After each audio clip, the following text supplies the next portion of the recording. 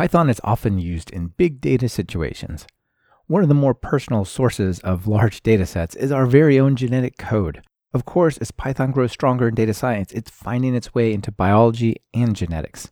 In this episode, you'll meet Ian Marr. He's working to help make cancer a thing of the past. We'll dig into how Python is part of that journey. This is Talk Python to Me, episode 154, recorded February 9th, 2018.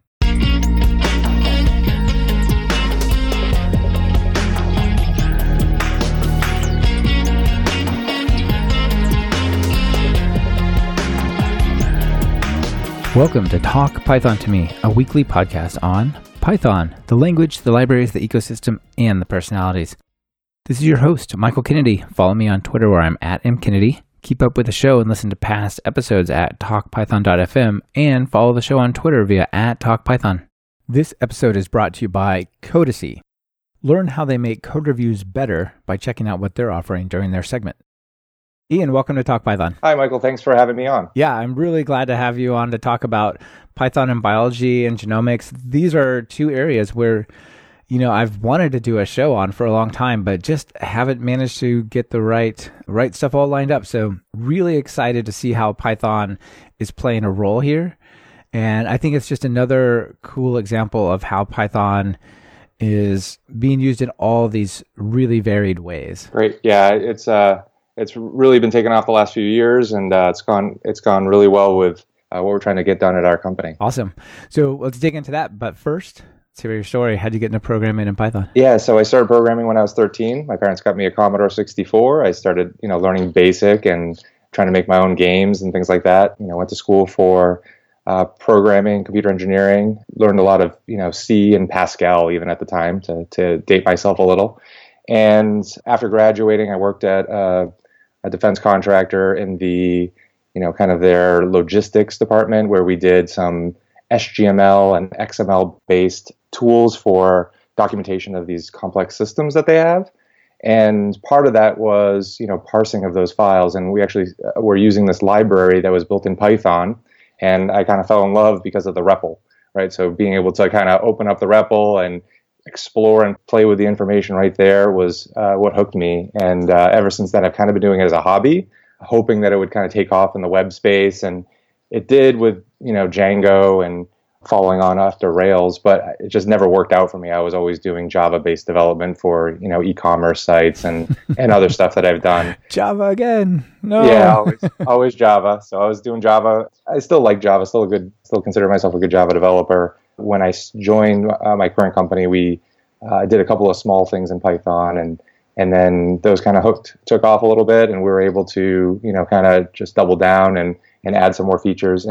And really, since that time, with bioinformatics and other stuff we'll talk about, Python's really taken off and actually made sense to really use it as one of our core languages for some of our products. Yeah, that's cool. So it's finally grown into this place where it's not just, I'd like an excuse to use it, but it really makes sense, right? Yep, exactly right. It actually solves the niche, and it's really taken over actually for Perl in a lot of ways in the bioinformatics space. And it kind of sits along with R and has really got a lot of mind share in the in this bioinformatics world. Yeah, there's probably some cool infographic of R in Python, duking it out over, some sort of data science crown. I don't know. We'll see where that goes, but they're both doing really well, and it's nice to see Python growing so quickly. I really think, you look at the growth of Python, there's this huge jump in its popularity.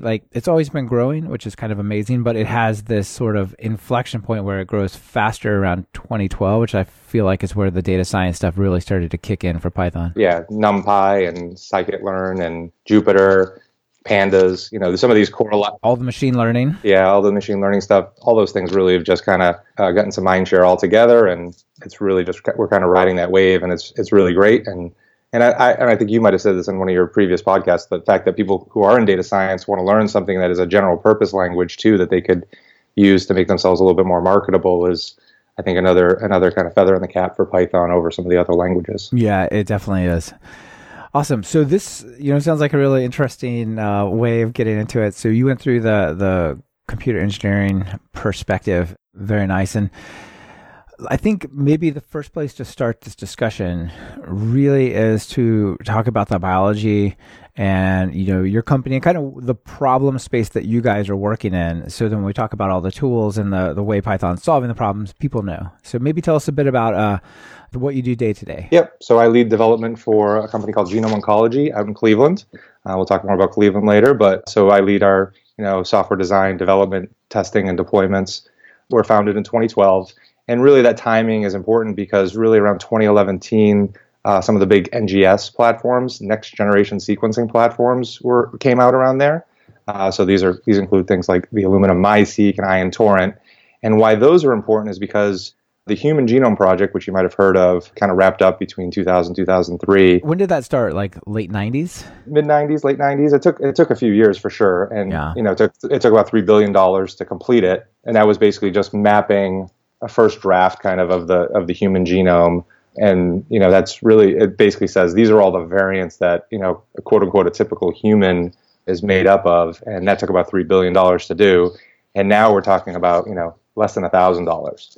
And as that, as the, Moore's law applies to computer chips, right? There's kind of a Moore's law effect, but even I've read some analyses where it's like, it's even greater exponentially than Moore's law, where these costs of genomics, it really is just driving the price down, which makes it allows us to apply these technologies for lots of different reasons.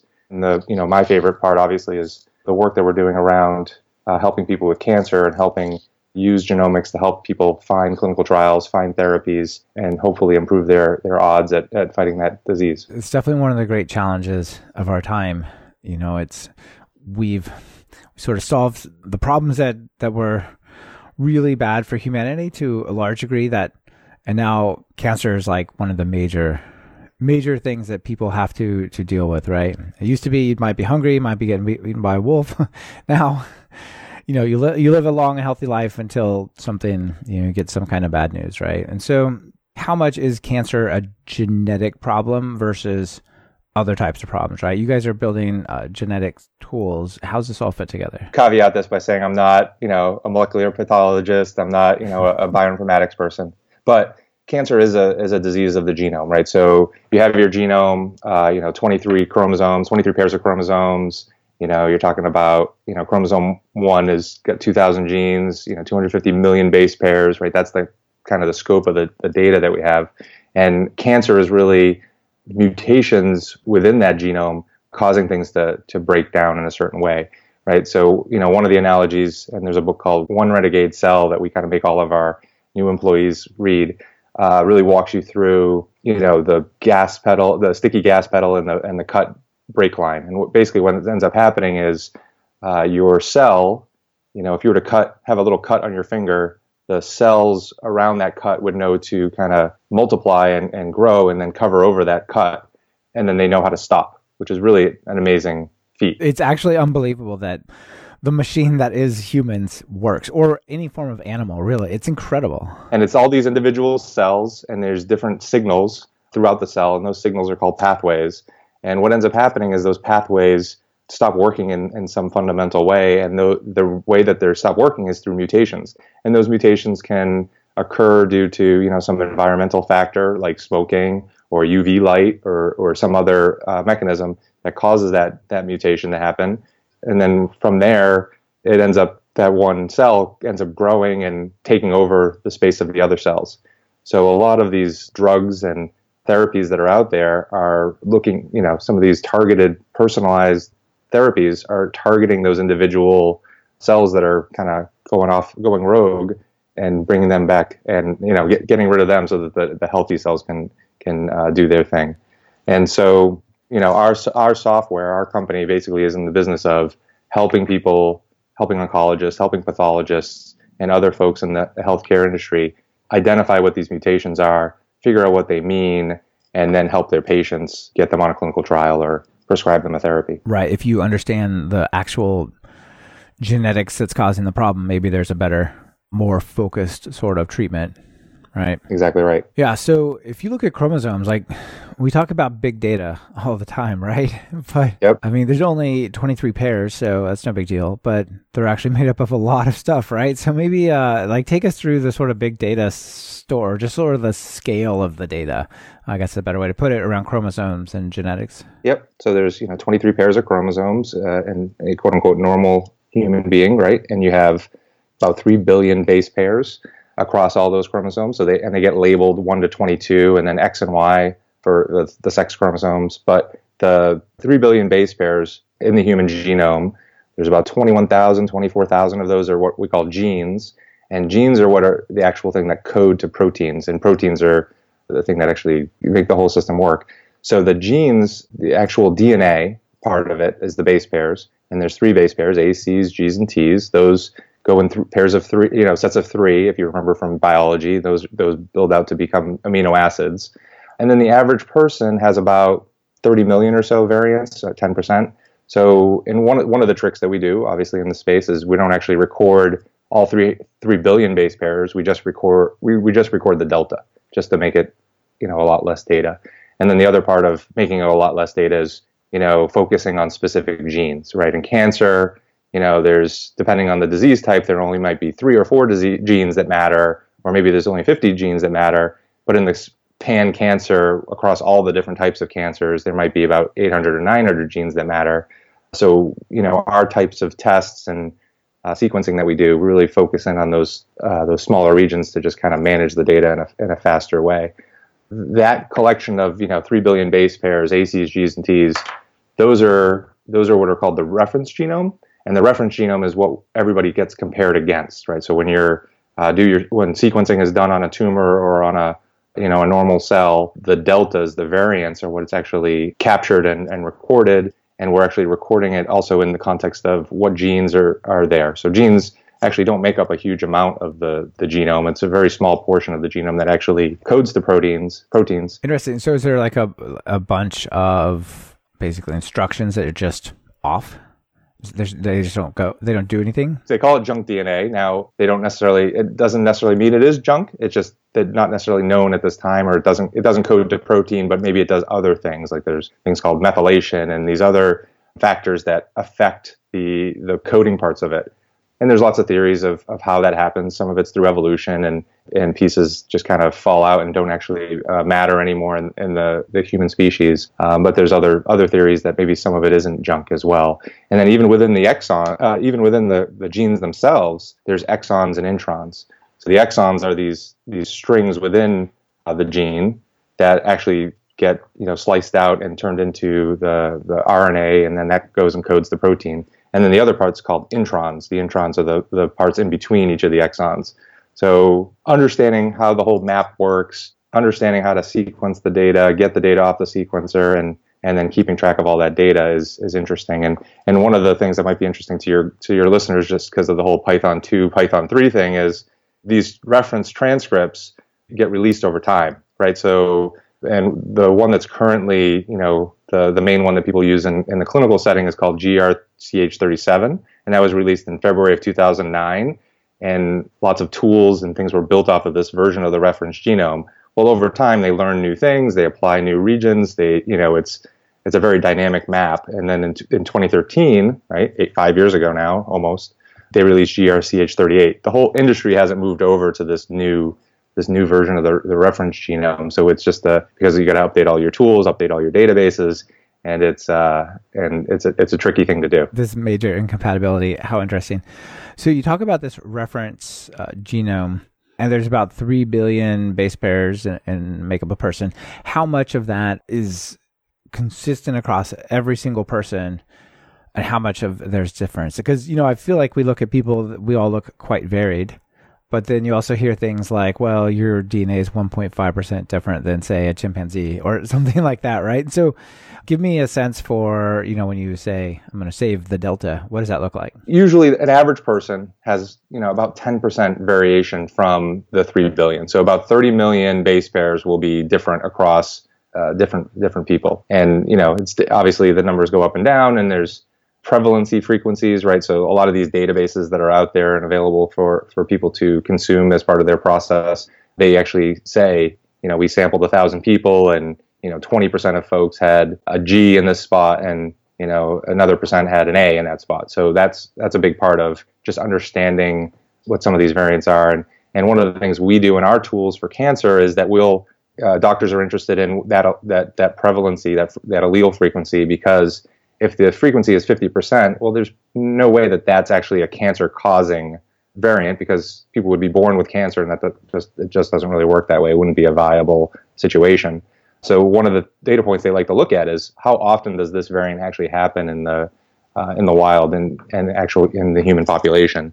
So it's a very interesting stat. Yeah, for sure. Okay, interesting. So maybe let's talk about how do you actually do the sequencing at a high level. Then we'll get into the tools and the Python code that you actually make, how that's working in there. But give us the sort of overall give us the general pipeline. Like, how do you go from, a swab on the cheek or whatever it is to here's your printout, you ACCGTAC is you. There's been older technologies that, work in smaller regions and can do things like that. There's a thing called Sanger sequencing. But as I said earlier, one of the major changes is in 2011, they did this next generation sequencing that basically takes raw data right from a blood sample or a tumor sample. They put it in this machine called the sequencer, and then through the either chemicals or lights of that actual machine, and once again, this isn't my area of expertise, they're able to analyze it and basically do what are called reads.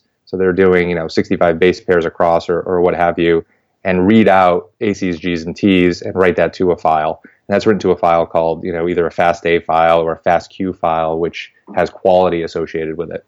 So all these raw reads are happening, and it's basically like little snippets of a book. But it's like a book that someone's cut up into little fragments and then kind of thrown it up in the air and then try to figure out how to reassemble it. So that Sounds hard. Yeah, so that process is not something we do at my company, but that process is what we call alignment.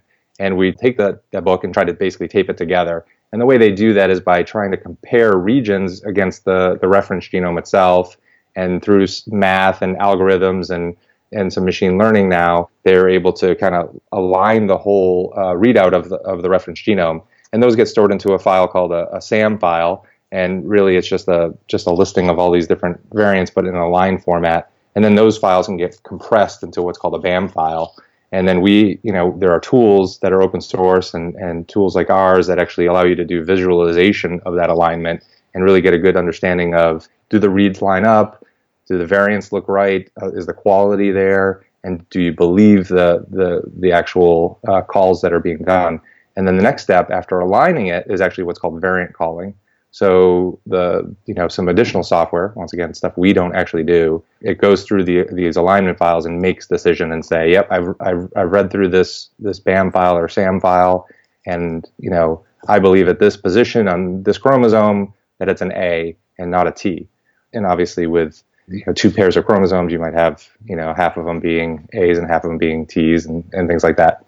And cancer is a little bit different, right? Because you then have a mixture of tumor cells that are kind of commingled with normal cells. So you might actually get allele frequencies, what we call variant allele frequencies or VAFs, that are not 0.5 or 1, but something in between. Because it could be that actual mutation that is causing the cancer. So like half of them have some values there, others have another, right? The original normal cell, and then you have these clones of tumor cells that actually, the actual cancer-causing cell that is now growing and spreading in that region. Right. So that gives you more or less, here's what we think the genetics is, and then you have to analyze it, right? Right. And this is really where we come into play, right? So our company started in 2012 just because of this NGS data, was starting to overwhelm pathologists and physicians with lots of genomic and molecular data. And the belief of our company is that, all medicine is going to be molecular in the future, and really understanding how what those variants mean in the context of cancer especially is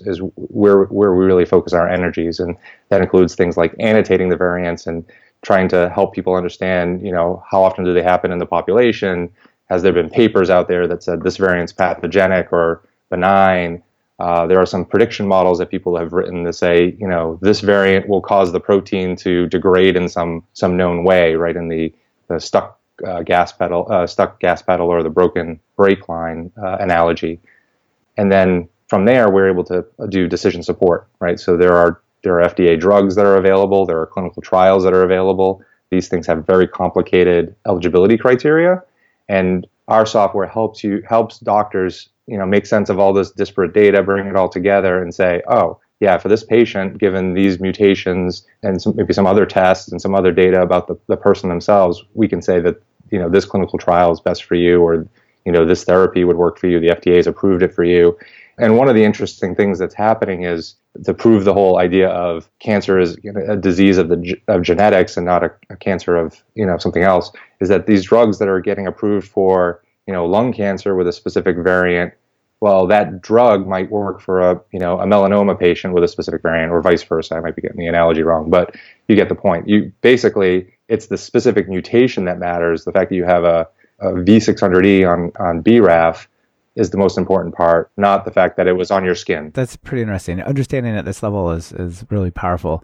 So let's talk about the software stack, maybe at a high level first, and we can dig into some of the tools. Like, what kind of software are you guys writing to solve these problems, and where's Python fit in? We started off with a research application that we used to get the company started, and then we built our first clinical app for pathologists, and that was all built using Java and a language and GWT. So Google Web Toolkit is a Java-based JavaScript tool, right? So we don't really have any JavaScript wizards in-house, and we've always been, Java-based.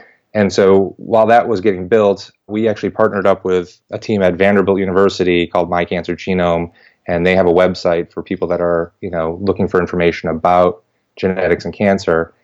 While the rest of my team was kind of building our first couple of products, I actually built a curation tool for them, and I built that with the Django admin tool, right? So Django has this great admin tool. So I was able to kind of whip together a nice content management tool for them so they could get rid of their SharePoint solution that they were running at the time. Anything that gets rid of SharePoint, that's a good thing. That was the thinking there. So you can hold your head high that day. We turned off right. SharePoint.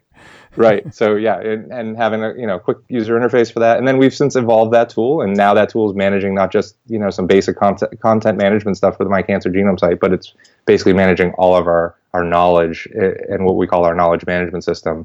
And then what we did was built on top of that Django REST framework API. So using Tom Christie's tool to build out an API using REST. And now you can, hit the API, get back specific information, running a thing called match in our software. So you can, given a patient's information, their demographic, and whatever biomarkers they might have, you hit our API and we'll give you back, hey, this is a good clinical trial for you, within, 50 miles of the patient. Here's a good trial for you to maybe put them on, or here's a therapy that's approved by the FDA. That sounds really, really powerful, and some cool tools that are involved in there.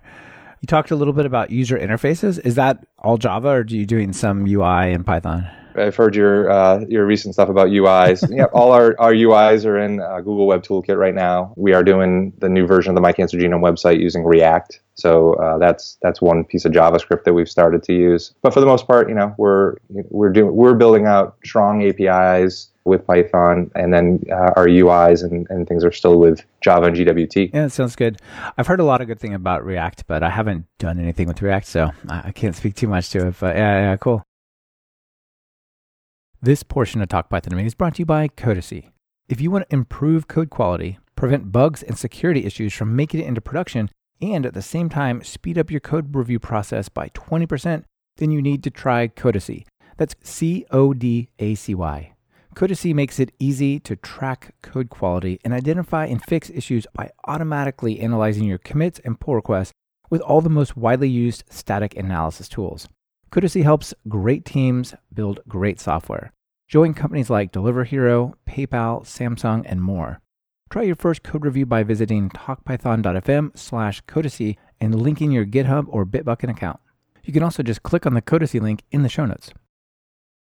All right, so let's talk about some of the tools that you're using. So you talked about Django REST framework. That's Tom Christie's tool. I had him on the show a while ago as well. So it's basically layers on REST API on top of Django, right? So maybe tell people how you're using that, like what it's doing for you. One of the key things that we do is annotations. And one of the annotations people want to know is, okay, where is this variant? And where is it in the context of the whole genome? And that's called the G dot.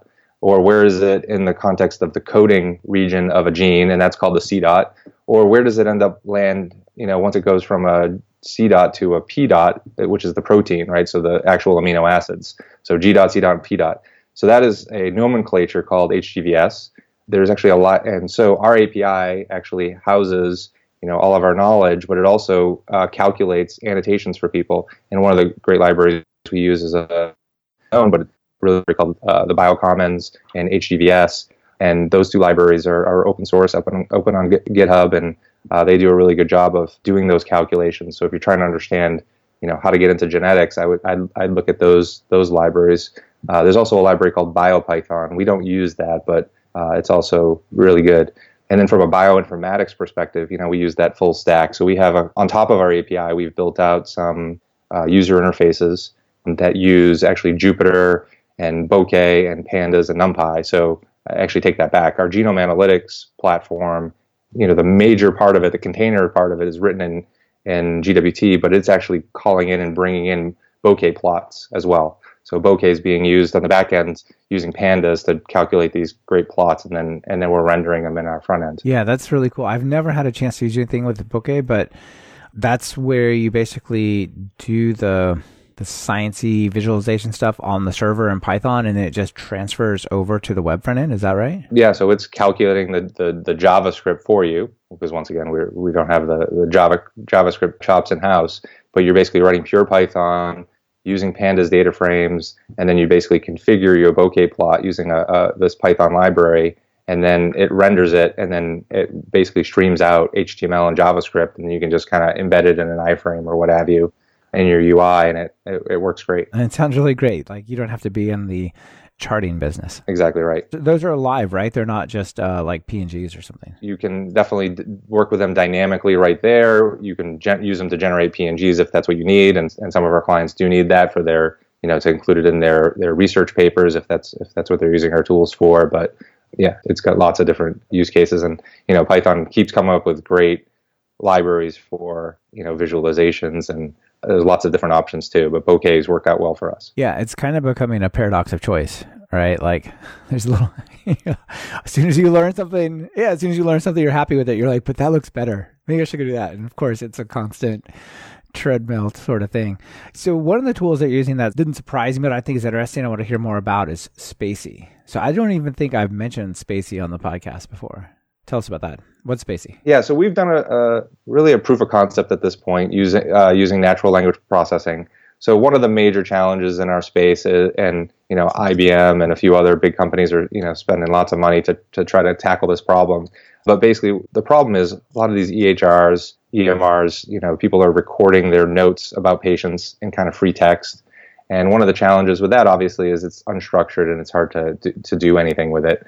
We're not really in the business of major machine learning. We're kind of in the workflow and tools business. We help people solve problems in kind of a more pragmatic way. We're a small company. We can't spend billions of dollars. But what we're doing is we're taking Spacey and using that to parse some of these free text files and basically make recommendations to people. So doing things like what are called entity recognition. So entity recognition means I'm reading this Wikipedia article and finding all the proper nouns in it, right? Barack Obama did this in Detroit, Michigan, or whatever. Those would all be proper nouns, and this is a great tool for extracting out named entities like that. We've trained Spacey to find named entities based on our ontologies, our data within our KMS. Right. These are our important words. Go see if they say this. Something like that? Exactly right. So there's a pattern matching framework that's within Spacey that's really very easy to use. And then the other thing we'd use it for is for classification. So basically we've trained some models to say, okay, when you read this sentence and it says, estrogen receptor strongly expressed, well, we want that to actually mean something. We want that to mean ER positive in our use case, in our vernacular. And that means something to our end customers. And what it really does is, what we then do is present it to them and say, hey, we saw this sentence and we think it says this. Do you agree, yes or no? And if they say yes, then we kind of keep that piece of information and use it to further train our model to make it better over time. We're not really we don't really think we can get rid of the human in the loop at this point, just because, we're just at the start of this thing and we want to make sure we get the right answer 100% of the time. But what we want to do is make it so they don't have to spend a half an hour reading through a document, where we can just scan it for them and say, here are the interesting parts. Please go ahead and just confirm it. That's pretty wild. I feel like this whole machine learning AI business is deeply reaching into medicine and things like that, right? This is just another super interesting example I hadn't even thought of. But, in terms of oncology, like the analyzing, say, scans, like pictures to see, have the machine say, no, that looks like cancer to me, like kind of doing what a radiologist might do or something, right? Exactly. Yeah, it's pretty amazing. We liked Spacey a lot. I had originally tried playing with NLTK a few years ago and actually kind of ran into some barriers. That's an older project. Spacey's really modern in that it's, kind of does some of the best practices with Python. I highly recommend it. The documentation's really good, performs really well out of the box, and I was able to pull together a really good demonstration in just a few weeks. So I highly recommend it. Looks really cool. They have it lined up to, when you go to visit spacey.io, it really looks appealing and polished. Yeah, I was wondering why you didn't choose, what the difference, or what made you choose Spacey over NLTK, but it's actually pretty obvious straight away, isn't it? They're doing a really good job with, as a small open source, company. I think there's like maybe 2 people working there, from what I can tell. And they've basically open sourced their core product, and they're selling, ancillary products on top of it, and their consulting services too. And, it seems like a great project. Yeah, that's really cool. And I definitely want to look at it more, because I'm always fascinated how these people are building really interesting business models on top of some kind of successful open source thing. So yeah, another cool example. So you're building some interesting CLI tools, and you guys are using Click, which is pretty common. That's from Armin Ronacher, who made Flask. You're also using PEX. That I think gets a little bit less awareness. Tell us about PEX. It's really interesting. Click's great. There's obviously lots of great ways of building, command line tools in Python. They've been doing that for a long time, but Click's really, really easy to use. And then, but we find is, how do we get this to our clients? We do a lot of things with Docker, and when we're setting up servers, using Docker to set up a server is great. But we actually also have now command line tools that we're trying to distribute to people, and pushing things up to PyPI and having them pull things down using pip and having them set up virtual environments. It just sometimes gets a little bit difficult for some of our end users who might not be day-to-day Python developers. So using PEX, you're able to actually just build the whole module together with the virtual environment baked in, and when you deliver it to them, it just runs. And you can build it to different platforms. You can, for one of my projects, we have a little Docker container that actually builds it to Linux and then builds it to Mac OS, and we're able to share it out to people and use the tools without having to go through the whole virtual environment setup stuff. That's really cool. So I think PEX is the one that actually takes everything, zips it up, and then it turns out Python can execute zip files and run from there, right? Which is pretty wild. Do you know if that entirely eliminates the dependency on Python? Like if I had a blank machine, or is it just sort of the packaging, but they got to have the base Python there? Someone asked me that just the other day. I don't think, I actually just think it's just the libraries, because it doesn't seem that big of a file. It's not like when you download Eclipse and you get the whole jar with it. Yeah. Or you get the whole Java JDK with it. I actually don't think so. It's pretty cool. Yeah, I've been playing with PyInstaller, and it's pretty nice as well. And it'll do it so there's no dependency. It's also more problematic because it's trying to solve the problem bigger, I think. So I was just thinking, maybe PEX is going to be nice. Another thing that I think is really cool around this stuff, just as a shout out, is that I've been playing with a lot lately, is this thing called GUI, GOOEY. Have you heard of this? I did see your little prototype up on GitHub, I think. Yeah, so you can take something like this and then just throw like a little UI with drop downs instead of command line arguments on top of it. It's pretty cool. Right. So another thing that you are doing is AIO HTTP. Tell us, are you using the server or the client component of that? All client. So for high throughput annotations, right? So one of our clients, basically paid millions of dollars for this high throughput system to go through the whole alignment and variant calling situation, right? So they're trying to do high throughput, thousands of cases per week or whatever they're doing. And they're trying to keep up with that, but they need annotations from our KMS, our knowledge management system.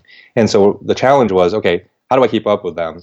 And the first version of my software had trouble, right? So we were, trying to parallelize things with multiprocessors, and it worked. But, once I've actually played with AIO HTTP and Async IO and and really understanding how to program in that paradigm and really look for the IO bottlenecks and work around them. It made my redesign of that tool we called our annotator that actually does that annotation much easier, right? So now, I basically have these 5 stages in my little program with cues in between them, where basically what an annotator does is really just reading a file, making a call to an API. A remote API over a service, right? Exactly right. And then injecting that data into the stream and then writing it out to disk, right? So you got basically, let's just say 3 spots where you can leverage the async IO. So reading from the original file, making the call to the HTTP server, and then writing out to disk.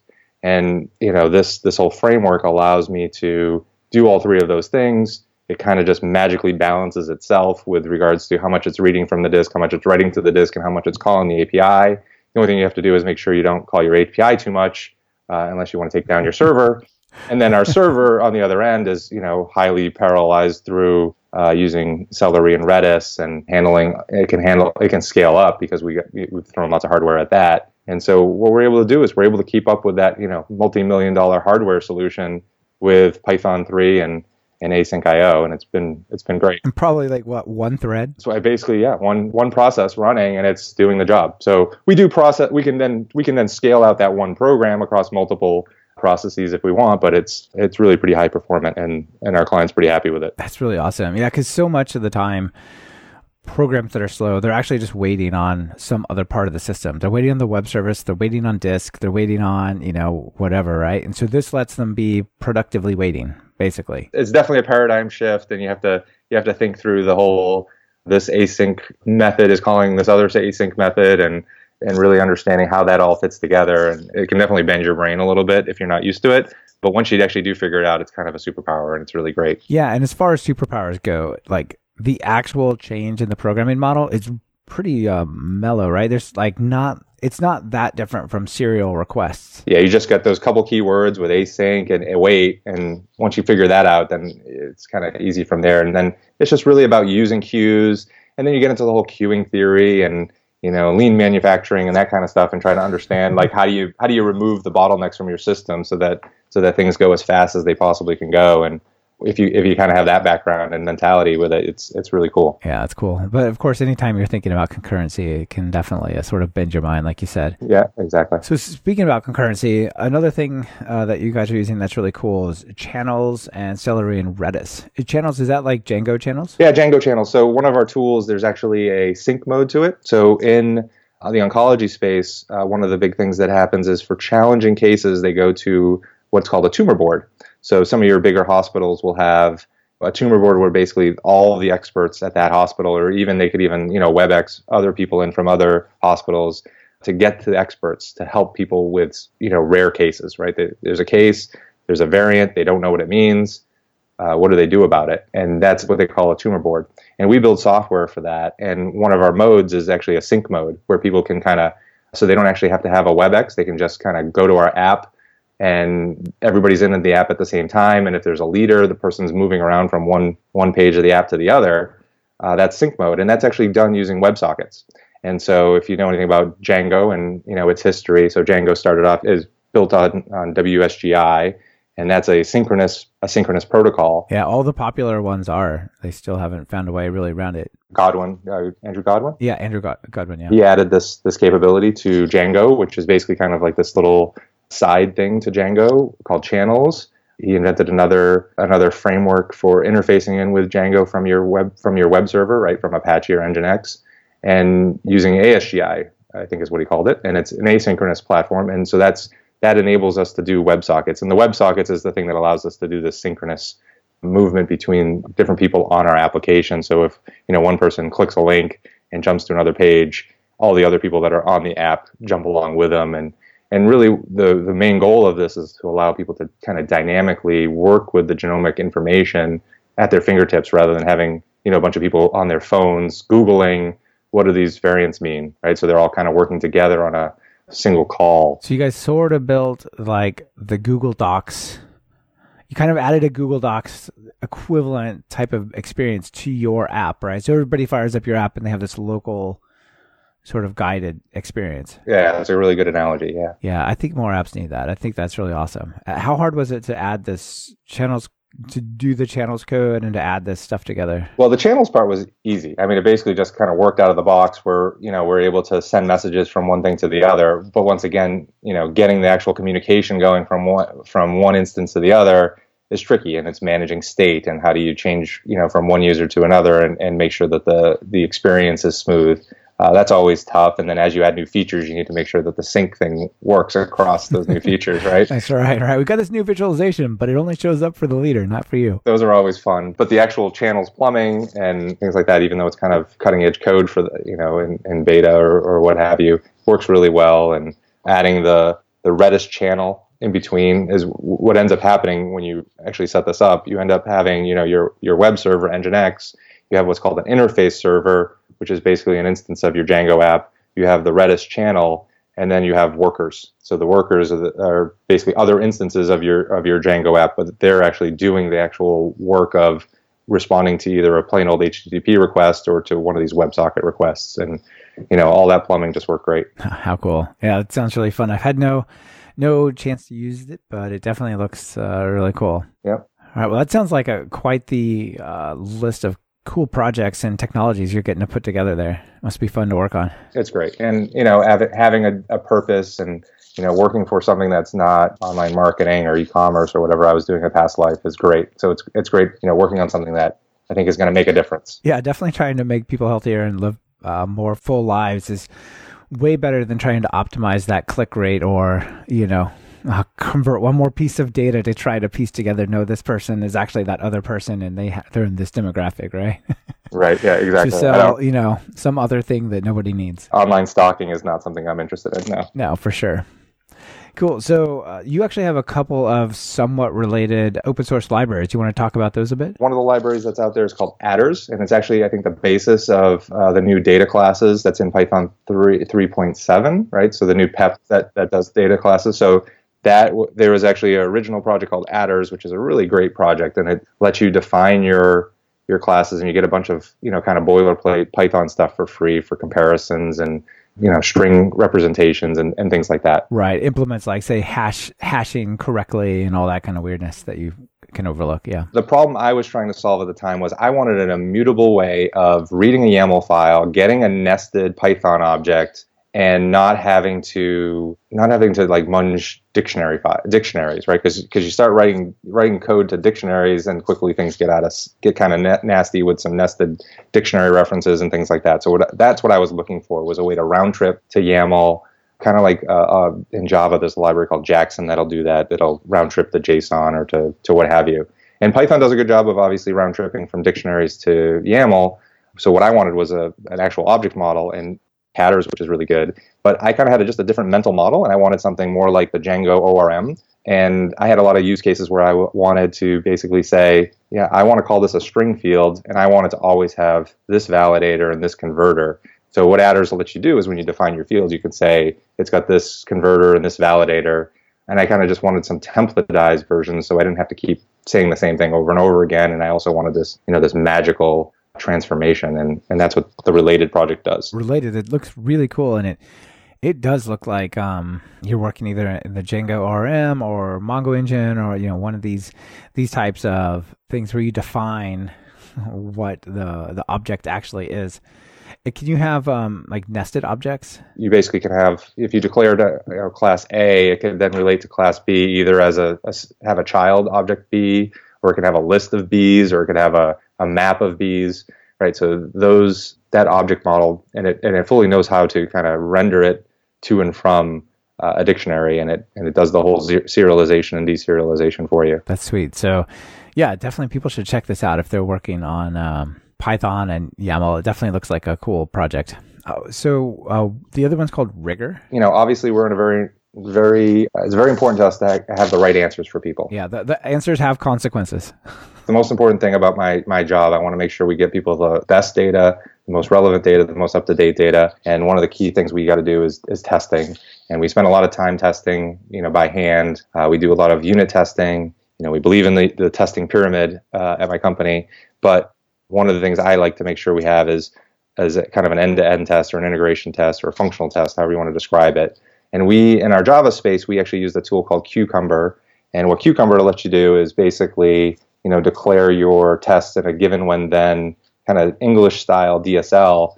And that allowed our product team, our product specialist team, which are basically non-developers, but they understand the science and they understand how to use the software and test the software, to describe how a function should work, right? Given some state, when I do some function, then I should get some result.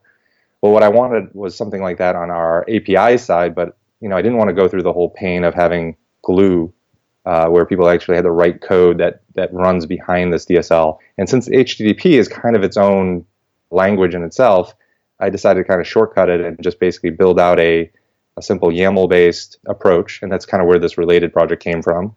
So you write out a YAML file that actually describes your steps, and the steps describe what you make requests to, and then get the response back. And, basically it allows us to build out a suite of hundreds and thousands of tests, testing out the software to make sure it gives the same answer every time so that people know when they make changes, they're not breaking anything. And it does it using async IO because I wanted it to run fast. And then we use a thing called JamesPath to actually transform the response that comes back. So the transformation, that allows for the test to not be fragile, right? So one of our rules for APIs is we don't let you change a field or remove a field without, some major consequences. But if you add a field, it's usually not a problem. But it can break your tests if you have very, very specific tests that have all the fields listed. If it doesn't match exactly like a string test, then it's going to break. I'm just expecting this string back or this JSON document back. Are they the same? No, crash, right? Like that's right. Yeah, that's too much. Yeah. So with JamesPath, we're able to kind of filter it down and say, yep, I only care about these three fields. Do these three fields match exactly as I expect? And if so, it's correct. And so I was going to open source this thing a few months ago, and then I heard on one of your other programs, I think, the Tavern CI project was released, and it's very similar. So people should definitely check that one out. And both our project and that project were built kind of based off the idea of PyRest test, which seems to have been abandoned, which was a nice project. It just had a few things that we needed that it didn't have. And, I would say the reason to choose our project over maybe Tavern CI would be this JamesPath thing. We also have API coverage for Swagger. So we define all of our APIs with the open specification, otherwise known as Swagger, which we still call it Swagger. And so we can tell you, you've got 100% coverage of all your API endpoints and their variables. And then we also actually included the Cucumber reporting, HTML reporting tool called Cucumber Sandwich, which brings up a nice, pretty HTML view of your tests and shows you how all your steps ran and things like that. Yeah, the graphical output really is nice and colorful. You could tell you can get info out of it right away. Yep, it's great. Very cool. And you can see how related fits in there perfectly. Yes, exactly right. I also saw you using AIO HTTP, so it's all like async, nice and quick. Yeah, so I wrote AIO HTTP to do this little rigor testing so I could do parallel testing to kind of speed up our test suite, because I didn't want them to, if you have to run them sequentially, it's going to take a lot longer than if I run them all in parallel. So it takes 3 to 5 times less time when you turn the concurrency on with our test suite for all of our API endpoints. Very, very nice. All right, so I think maybe we'll leave it there for the genomic stuff, but that was a really interesting look at how you're using Python to address these major problems. And I got to commend you. You've got a bunch of really cool tools and systems put together, it sounds like. So nice work. Thank you. Python's got a great ecosystem, great community, so many great tools. So it makes getting stuff done really fast easy. The paradox of choice is a real thing that continues to vex people building stuff like this, right? Because you build it all out and you're like, oh, but there's some other REST calling API thing. There's maybe I should use API star instead of Django REST framework because Tom Christie's now working on that, right? But you got to just put a stake in the ground and say we're building something productive here. Always lots of new toys to play with, and it can get distracting. Another thing that we want to touch on is there's some kind of event going on in your city. Is that right? Yeah, a PyCon is coming here. Yeah, in May. Is that May 7th, I think? Yeah, so beginning of May. Yeah, it'll be here, and it'll be right downtown Cleveland, which is a great city. Been here 18 years. It's about 2 blocks away from my office, so I'm just going to be able to stroll right over there at the end of the day. And it's great. Cleveland's awesome, so people should definitely take advantage of some of the sites when they're here. I absolutely think so as well. And a quick correction, it's May 9th, not May 7th, but basically the same more or less that time frame, right? And I'm looking, can I still register? I think I can. I don't think it's sold out. Yeah, it's not sold out yet. So maybe it will be by the time by the time people hear this. So one of the things I wanted to touch on with you, maybe two parts. One is, what advice do you have for getting the most out of the conference itself by, like, I'm within the walls of the convention center, And then people are going to be in your town, a bunch of folks together traveling here for the conference. Like, what would you recommend they do to get the most out of Cleveland? I haven't been to a PyCon since 2005, I think, was when I figured it out. So I think maybe Dallas or something like that. I bet it's a really big difference of an experience. I'm excited to check it out. So it's going to be great to go. Obviously everything's online. So if you've never been and you never noticed the PyCon on YouTube, definitely check that out. So what that should do is give you confidence that you can miss, some of some of the talks that maybe you're not super interested in, and spend more time in the hallway track and talk and meet some folks in the community. Because the PyCon group does a great job of getting all those videos online. Within like a day, so you almost could watch it while you're at the conference if you really felt like, oh, geez, I wish I saw that. That's my recommendation there. And then as far as if you're downtown and you're staying downtown, there's some great restaurants over on East 4th Street. There's, Lola by Michael Simon, the Iron Chef. There's another one called Greenhouse Tavern. There's the House of Blues, which might have a concert that night. There's the Rock Hall, which has some special events sometimes. And if you're, a rock and roll fan, that's definitely a place to check out. The Indians are in town. I checked. The Indians are in town that weekend. They're playing the Royals. So if you're a baseball fan, that's a few blocks away. Yeah, that's really cool. So if people are in town, they could obviously drop in and see that. But if they're traveling from, say, outside the country, right? I know tons of people come from all over the world. Like, when do you get to see a professional baseball game, right? Like, this might be your chance. Take a couple hours, skip the conference, and go watch it, right? Yeah, and the Indians have been good the last few years. So it should be a good team. And then, there's some other areas too to check out, right? So there's, on the west side, there are Ohio City, the West Side Market, lots of breweries, micropub type of things. Definitely check those out. Playhouse Square, which is, maybe another 6 or 7 blocks away. That's actually the largest performing arts center in the United States other than New York City. And then University Circle, which is a few miles away. That's not as easy to get to. There's Lyft or Uber. Like, you could get there. Yeah, you could get there pretty easy, right? Exactly right. So yeah, Cleveland's a pretty easy town to get in and out of, and lots of great restaurants, lots of great things to do. Oh, that sounds really fun. I definitely want to second, first of all, what you said about the hallway track. I may take that track too much when I go to conferences, but I find I skip a lot of the talks and actually just really try to experience being with people, because when you go to the talk, it's great, but it's really, you sit quietly and you watch a great presentation and you experience it there, right? But you don't interact really with anyone near you or anyone presenting so much at all. And so there's the hallway track, which is just hanging out, talking to people. And if you find yourself in an interesting situation, just take advantage of that, because you can always, like you said, go watch on YouTube the thing that you would have gone to see. The other thing that they're doing really well there are open spaces. So I find that open spaces are more participation and engagement than the main talks, and they're not recorded. So there'll be a board, if it's like the last 2 years, there'll be a big board where people put up index cards saying, in this room at this time, we're going to just meet, and it's kind of undirected group conversation about something amazing, right? And so definitely take advantage of those as well. That's great. Yeah, and if you want to connect at PyCon, just send me an email and I'll look for you there. Yeah, very cool.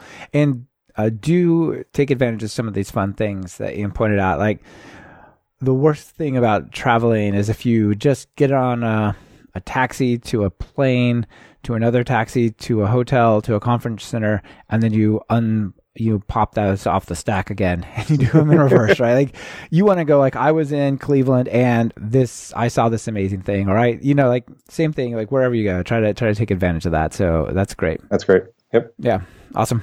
All right. Well, let's down to the 2 questions. So let me hit you with those. First of all, if you're going to write some Python code, what editor do you run? Converted to PyCharm. It's great. I use the Vim editor mode, and it's a great environment, and love using it every day. Yeah, awesome. It's definitely kind of overwhelming when you get started, right? Yep, a lot of great tools, and the integration with PyTest and the integration with the Vim and Markdown editors. It's a really good tool, though. Yeah, it is. Once you get used to using the features, it's hard to imagine not using it.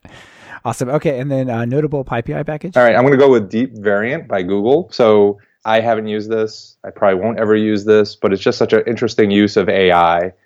They are actually, taking those BAM pileups that I described and basically using image recognition type AI to actually determine and make variant calls. So what used to be, somebody with a way bigger brain than me doing these calculations with math and trying to figure out the right determination of what a variant is kind of being superseded now by this really interesting Google project. So Deep Variant is the name of it. Okay, that sounds really cool. And just another one of those AIs creeping in to solve these tricky problems. Exactly right. Yeah, very cool. All right, well, definitely interesting choices. And thanks for sharing everything. Any final call to action? People want to get involved in biology, genomics, Python, like how do they get started? There's a website called BioStars. There's lots of interesting topics up there. It's a Stack Overflow type clone, I would say. And then there's Stack Overflow itself. There's lots of conversation there. Feel free to reach out to me if you're interested in learning more. And Python is just a great ecosystem, and there's so many cool tools to play with. Yeah, I totally agree. So one of the challenges I see for people getting started in this space is they're not researchers or doctors. Like, where do they get the data? Do you know of any like good open places to get some data to work with? Lots of the research that's out there is funded by the U.S. government or European governments. NCBI is a website. I can't tell you what the acronym stands for right now. They've got tools. There's data sets out there such as TCGA, which is the Cancer Genome Atlas. There's a project called Genie, which we were involved with, helping them analyze their data. And they've got lots of cancer data that's out there, but lots of tools. So search for keywords like VCF and BAM and SAM tools. And there's lots of different keywords to search for, and you'll find lots of different data sets. It really just kind of depends on what kind of analysis are you looking to do. And you'll also find a bunch of Jupyter notebooks out there, right? People are doing their analyses in Jupyter notebooks and then posting them to the web for people to follow along with. And really, I've learned all this stuff in the last 5 years. It's not insurmountable. It's just a matter of having a goal and trying to reach that goal and solve a problem. That's cool. And it's great. Yeah, solve the problems one at a time and eventually have this big tool chest, right? Exactly right. All right. Well, Ian, thanks for being on the show. It was great to talk with you and learn all about this stuff. That's great. Thanks, Michael. Really glad to be here. This has been another episode of Talk Python to Me. Today's guest was Ian Marrer, and this episode has been brought to you by Codicy. Review less, merge faster with Codicy. Check code style, security, duplication, complexity, and coverage on every change while tracking the code quality throughout your sprints. Try them at talkpython.fm/Codicy, Codacy. Are you or a colleague trying to learn Python? Have you tried books and videos that just left you bored by covering topics point by point? Well, check out my online course, Python Jumpstart by Building 10 Apps at talkpython.fm/course to experience a more engaging way to learn Python. And if you're looking for something a little more advanced, try my Write Pythonic Code course at talkpython.fm/Pythonic. Be sure to subscribe to the show. Open your favorite podcatcher and search for Python. We should be right at the top. You can also find the iTunes feed at /iTunes, Google Play feed at /Play, and direct RSS feed at /RSS on talkpython.fm. This is your host, Michael Kennedy. Thanks so much for listening. I really appreciate it. Now get out there and write some Python code.